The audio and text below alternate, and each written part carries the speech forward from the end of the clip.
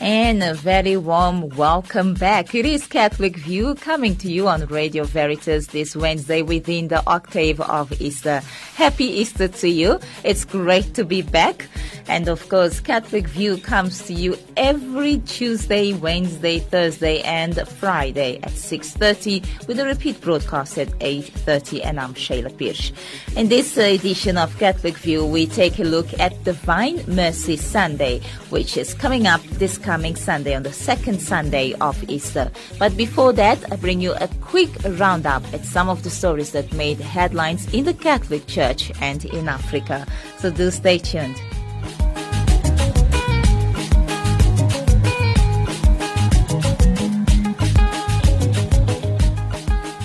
Hi, I'm Archbishop Peter Wells, Apostolic Nuncio. Thank you for listening to Radio Veritas, the good news for a change.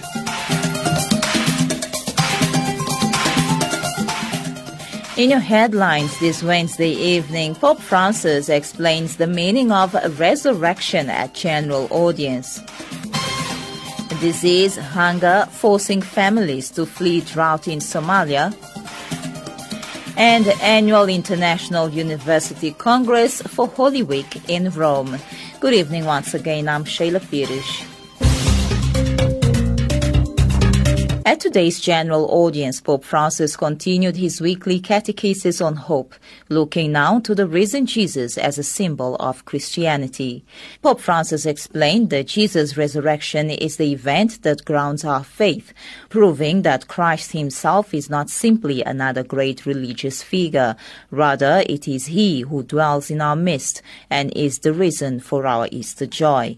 The Holy Father also said that encountering Christ is always a surprise. It's a grace given to those whose hearts are open, which opens one to a future of light instead of darkness. Dear brothers and sisters, in these joyful days of Easter, our continuing catechesis on Christian hope looks to the risen Jesus. St. Paul tells the Corinthians that Jesus himself is our hope. His resurrection is the event that grounds our faith. Without our confident belief in its historical reality, the Christian faith would be a mere human philosophy, and Jesus himself simply another great religious figure.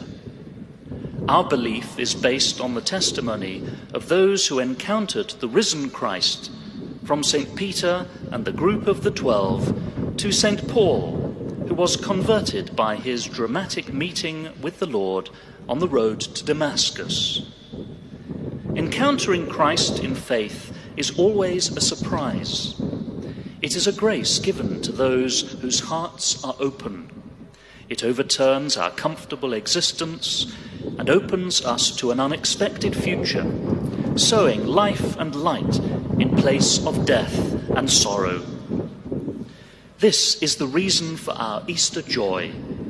In the risen Jesus who dwells in our midst, we encounter the power of God's love, which triumphs over death and brings ever new life and undying hope. And now a quick look at Pope Francis' schedule for the rest of the week. After presiding over all the events during Holy Week at the Vatican, Pope Francis will not be taking any time off to relax during Easter week. On Thursday morning, Pope Francis has called for a consistory of cardinals to give approval for the cause of canonization for the two shepherds from Fatima, Jacinta and Francisco. This consistory could also review future dates for 30 Brazilian martyrs, a Spanish priest, and an Italian Capuchin priest.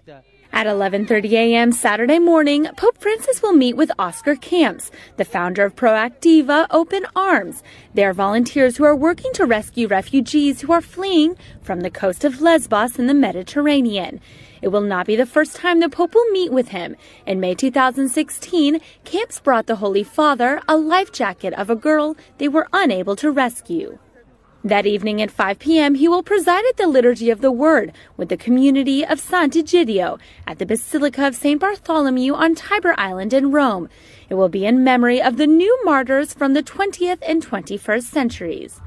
He will close his week by praying the Regina Caeli prayer in St. Peter's Square, in the same way as he started the week on Monday.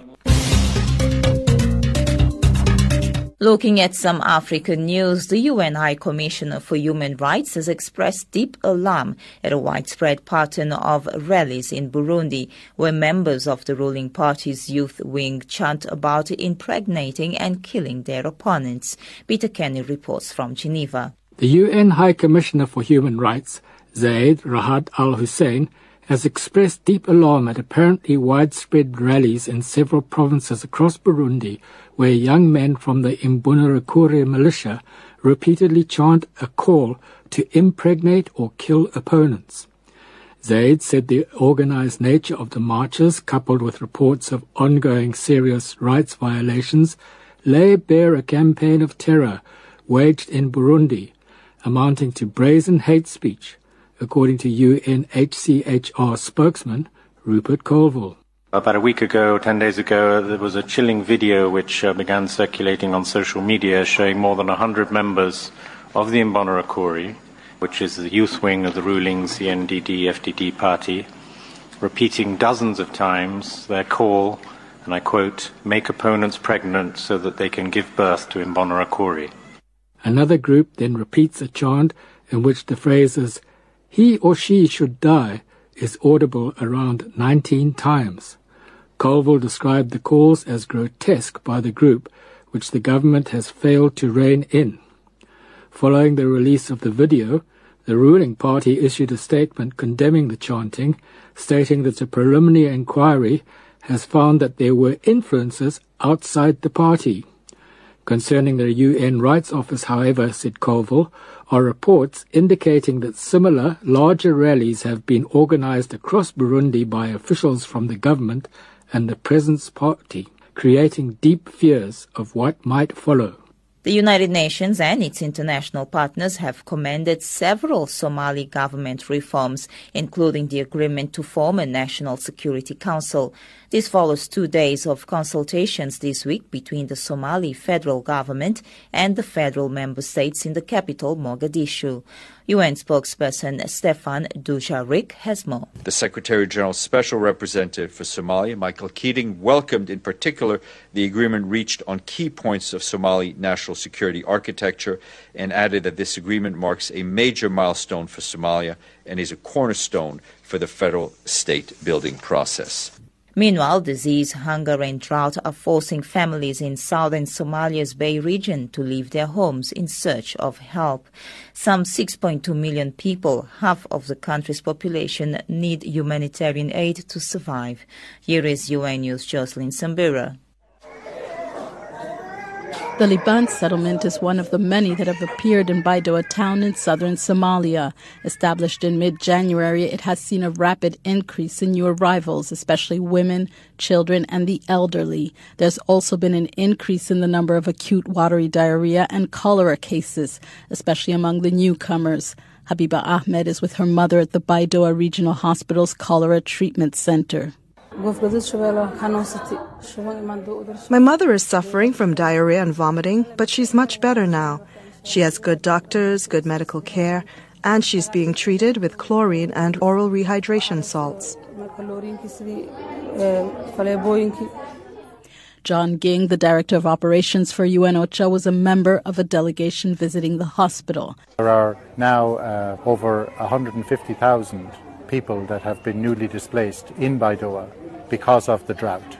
So we have come from the headquarters of the United Nations and international NGOs to see the situation and then to rapidly support the response. Baidoa town was the delegation's first leg of a tour that also took them to the port of Kismayo in Jubaland State on Somalia's southern frontier to assess the drought's impact on people.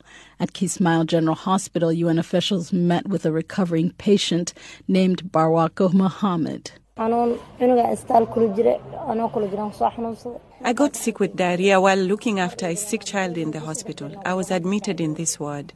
Alhamdulillah, I'm doing much better. I was admitted suffering from diarrhea and vomiting, but now I'm recovering. The delegation also held discussions with authorities in the southwestern Jubaland states and agreed to speed up the response to the drought.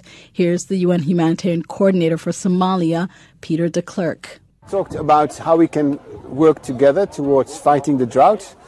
and to prevent a famine from happening, so to make sure that people get the type of assistance that they deserve.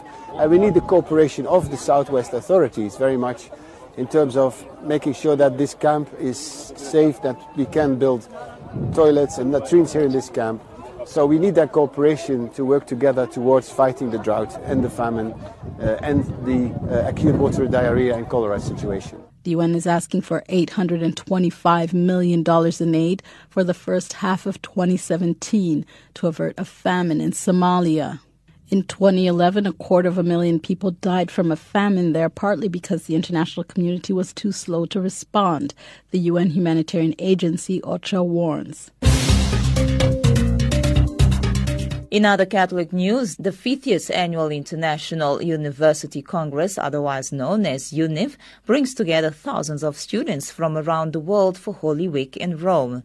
UNIV offers participants a variety of academic, cultural, as well as spiritual activities, and not forgetting the chance to see the sights in Rome.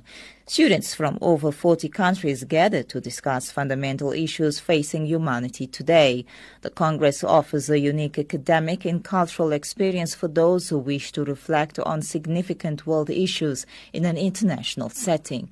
Amongst the participants were students from Guatemala.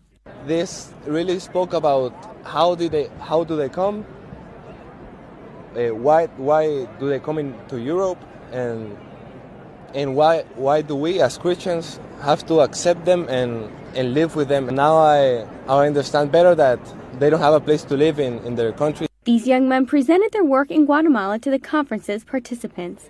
It's a project of solidarity in Guatemala that consists in classes, tutories with young people, with people with scarce resources. So it's really nice. It's been 3 years of it, and we could present it very well.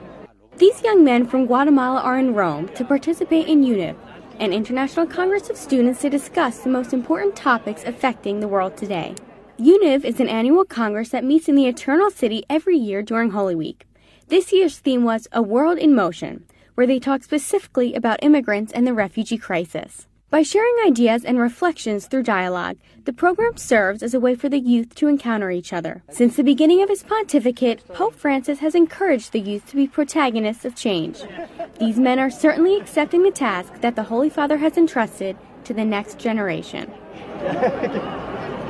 And finally, members of St. Peter's Cricket Club are in Fatima, Portugal for an interfaith tournament, as well as a visit to the world-famous Marian Shrine. The 4-day Light of Faith tour takes place just ahead of Pope Francis' visit to Fatima on May 12th and 13th. Established in 2013 under the auspices of the Pontifical Council for Culture, one of the goals of the Vatican Cricket Club is to build bridges with people of other Christian churches and other faith communities. Seminarian Jose Matthew from India is one of the team's top bowlers. He talked to Philippa Hitchin about preparations and expectations for this Portuguese pilgrimage. We have been preparing well for the tournament ahead. We have been going through physical exercises, practice matches. We have played against some colleges here in Rome. We have gone to Campanella cricket ground for a couple of matches, and we will have another practice session before we leave, so that would make us well prepared for the matches. Have you been to Portugal or Fatima before? No. Portuguese have come to my homeland, India. Some teachers have told me that in my mother tongue there are Portuguese words used, and I have seen Portugal playing football in television. I never have dreamt of going to Portugal in my life. I never knew that there would be people playing cricket there in Portugal. How would you describe the abilities of the St. Peter's cricket team at the moment? Do you feel that you're ready for this upcoming tour? Yeah, in my opinion, I think we are a good bowling side. We have majority of our players capable of bowling 2 or 3 overs, and we are a good fielding side, considering that most of the players here are young, about the age of 25 to 28, so they are very athletic, they are physically well built, they are fast in the outfield. We have some technical problems with regard to batting, and we are trying to clarify and ratify those errors. So you're looking forward to these matches, but you're also going to Fatima to pray, aren't you? It's also, in some sense, a spiritual pilgrimage as well as a sporting one. Yeah. Our manager, Father Eamon O'Higgins, always tells us that we are not cricketers who happen to be seminarians, but we are seminarians who happen to be cricketers. So prayer and spiritual exercises come before cricket for us. So I personally think of this too as an opportunity to go down to Fatima. I have read about Fatima, Jacinta and Francis. I never hoped of going down to Fatima and visiting Our Lady face to face. And that was a brief look at some of the stories that made headlines today in the Catholic Church and in Africa.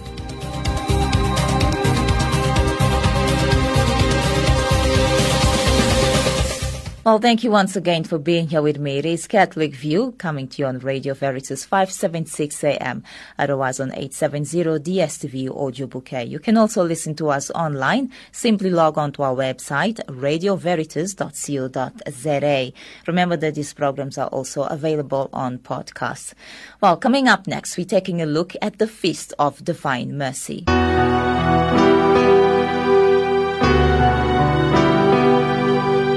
Seeing that we are within the Easter octave, I thought it would be looked to stick to religious topics this week. Divine Mercy Sunday, also known as the Feast of the Divine Mercy, is celebrated on the Sunday after Easter, the octave of Easter. It is originally based on the Catholic devotion to the Divine Mercy that Saint Faustina Kowalska reported as part of her encounter with Jesus, and is associated with special promises from Jesus and indulgences issued by the Church. The Feast of Divine Mercy, as recorded in the diary of Saint Faustina, receives from Jesus himself the biggest promise of grace related to the devotion of Divine Mercy. 3 years ago, on the Feast of Divine Mercy, Pope Francis canonized John Paul II together with John the 23rd. The choice of this date related in a special way to the new Polish saint who had a personal devotion to Divine Mercy. To mark the day the Church celebrates the Feast of Divine Mercy, Veronica Skarsbæk tells the story linked to this devotion.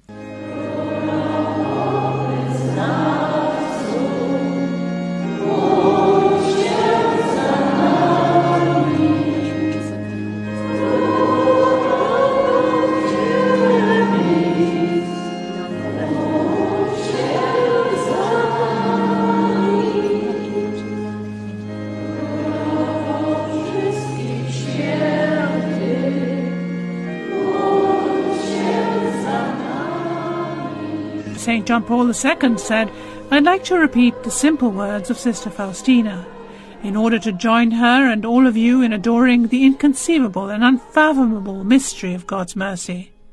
But let's listen to the words in Polish of the Pope himself, as well as to a translation in English read for us by Sean Patrick Lovett.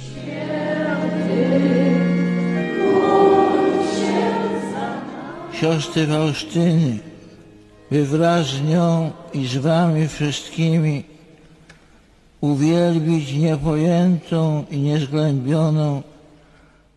Like Saint Faustina, we wish to proclaim that, apart from the mercy of God, there is no other source of hope for mankind.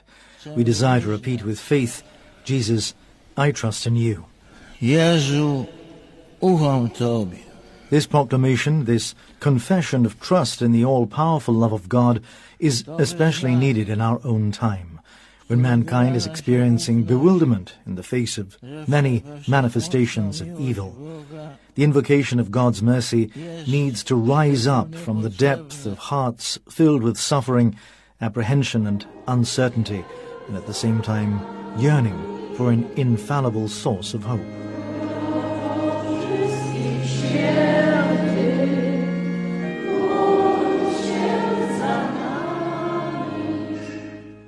On a more intimate note on this occasion, St. John Paul II shared some thoughts relating to his ties with this place, so dear to him.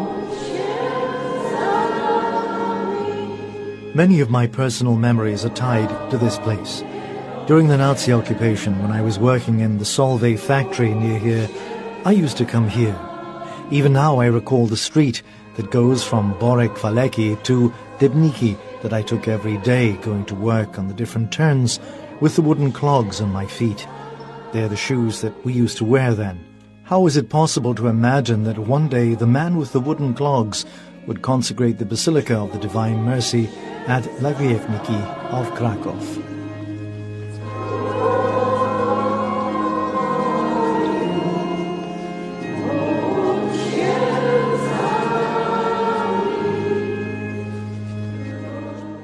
This year marks 12 years since the death of John Paul II on the 2nd of April 2005, who, as we know, had a special devotion to the Divine Mercy. Veronica Skarsberg looks at Faustina Kowalska, who lived and prayed in a leafy Krakow suburb by the name of Kagienik in the first half of the 20th century. Faustina Kowalska was canonized by John Paul II during the Jubilee year 2000. But let's glance at how this devotion came about, and at its message. The date was the 22nd of February 1931, with the first of a series of apparitions which Sister Faustina describes in a diary of some 600 pages, a personal witness of divine revelations and mystical experiences. This diary is written in a spidery calligraphy and not only unveils a powerful message of hope in a world in the shadow of the fearful humanity of the time, but also reveals an image of that apparition of the Lord Jesus, who appeared to her clothed in a white garment, with 2 rays of light emanating from his breast, one red and one white. The red, she writes, symbolic of blood, representing the life of souls, and the other white, symbolizing water, which makes souls righteous. These are her exact words.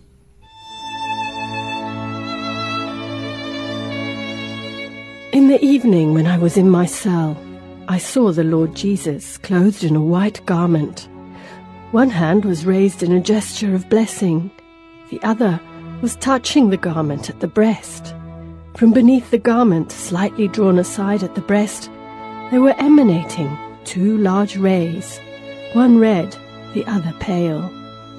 In silence, I kept my gaze fixed on the Lord. My soul was filled with awe, but also with great joy. After a while, Jesus said to me, "Paint an image according to the pattern you see, with the signature, 'Jesus, I trust in you.' I desire that this image be venerated, first in your chapel, and then throughout the world." And at the Shrine of Divine Mercy at Waganiki, a copy of this painting of the merciful Jesus stands above the main altar. The original is to be found only yards away, in the chapel where Sister Faustina once prayed her chaplet, following her first vision. At the dedication Mass of the large new basilica on the 7th of August 2002, John Paul II mentioned in a moment of nostalgia how he used to come to the little chapel to pray as a young man when he went by on his way to the Solvay chemical plant where he once worked. And rather famously he remarked on that occasion, "Who would ever have imagined that the young man in his wooden clogs would one day be back here in his capacity as Roman Pontiff, to dedicate a new basilica to Divine Mercy?" Earlier still, during that homily, he had highlighted the spiritual importance of the message of mercy, at a time when mankind was experiencing bewilderment in the face of many manifestations of evil. How greatly the world needs God's mercy, he insisted. In every continent, from the depth of human suffering, a cry for mercy seems to rise up. Na wszystkich kontynentach z głębi ludzkiego cierpienia zdaje się wznosić wołanie miłosierdzia. Tam, gdzie panuje nienawiść, where hatred and the thirst for revenge dominate, where war brings suffering and death to the innocent, there The grace of mercy is needed in order to settle human minds and hearts and to bring about peace.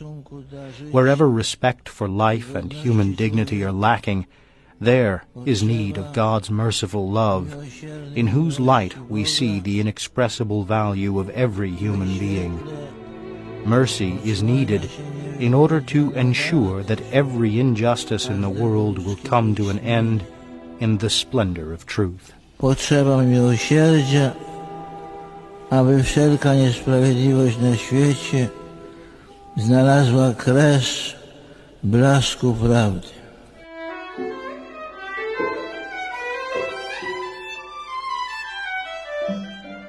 What began as a very Polish devotion has now spread right across the world, here at the shrine of Krakow Łaganiki, where the legacy of Saint Faustina Kowalska lives on to this day. Jesus, pour out your Spirit on me.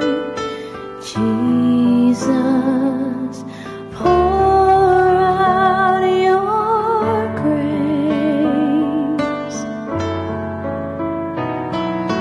Jesus, pour out your mercy on me. Jesus, I trust in you.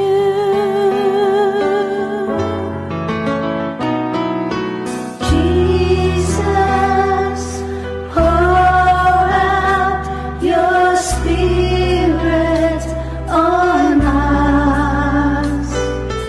Jesus, pour out your grace.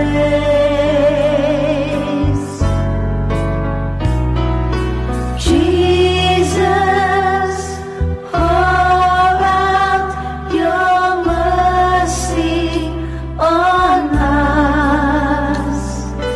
Jesus, we trust in you.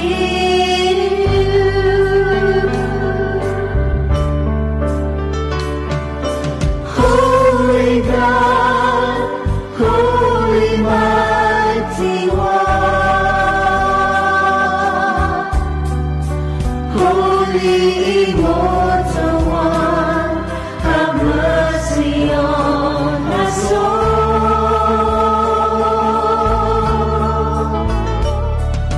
Holy God, Holy Mighty One, soul and divinity of your beloved Son, Jesus Christ.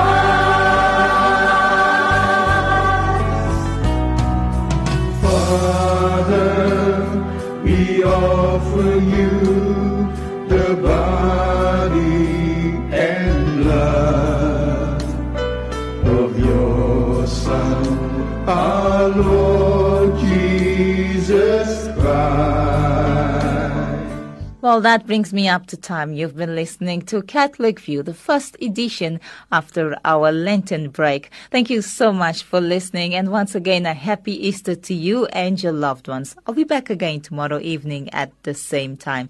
Until then, do enjoy what's left of your evening. God bless you and ciao, ciao. I'm Sheila Pires.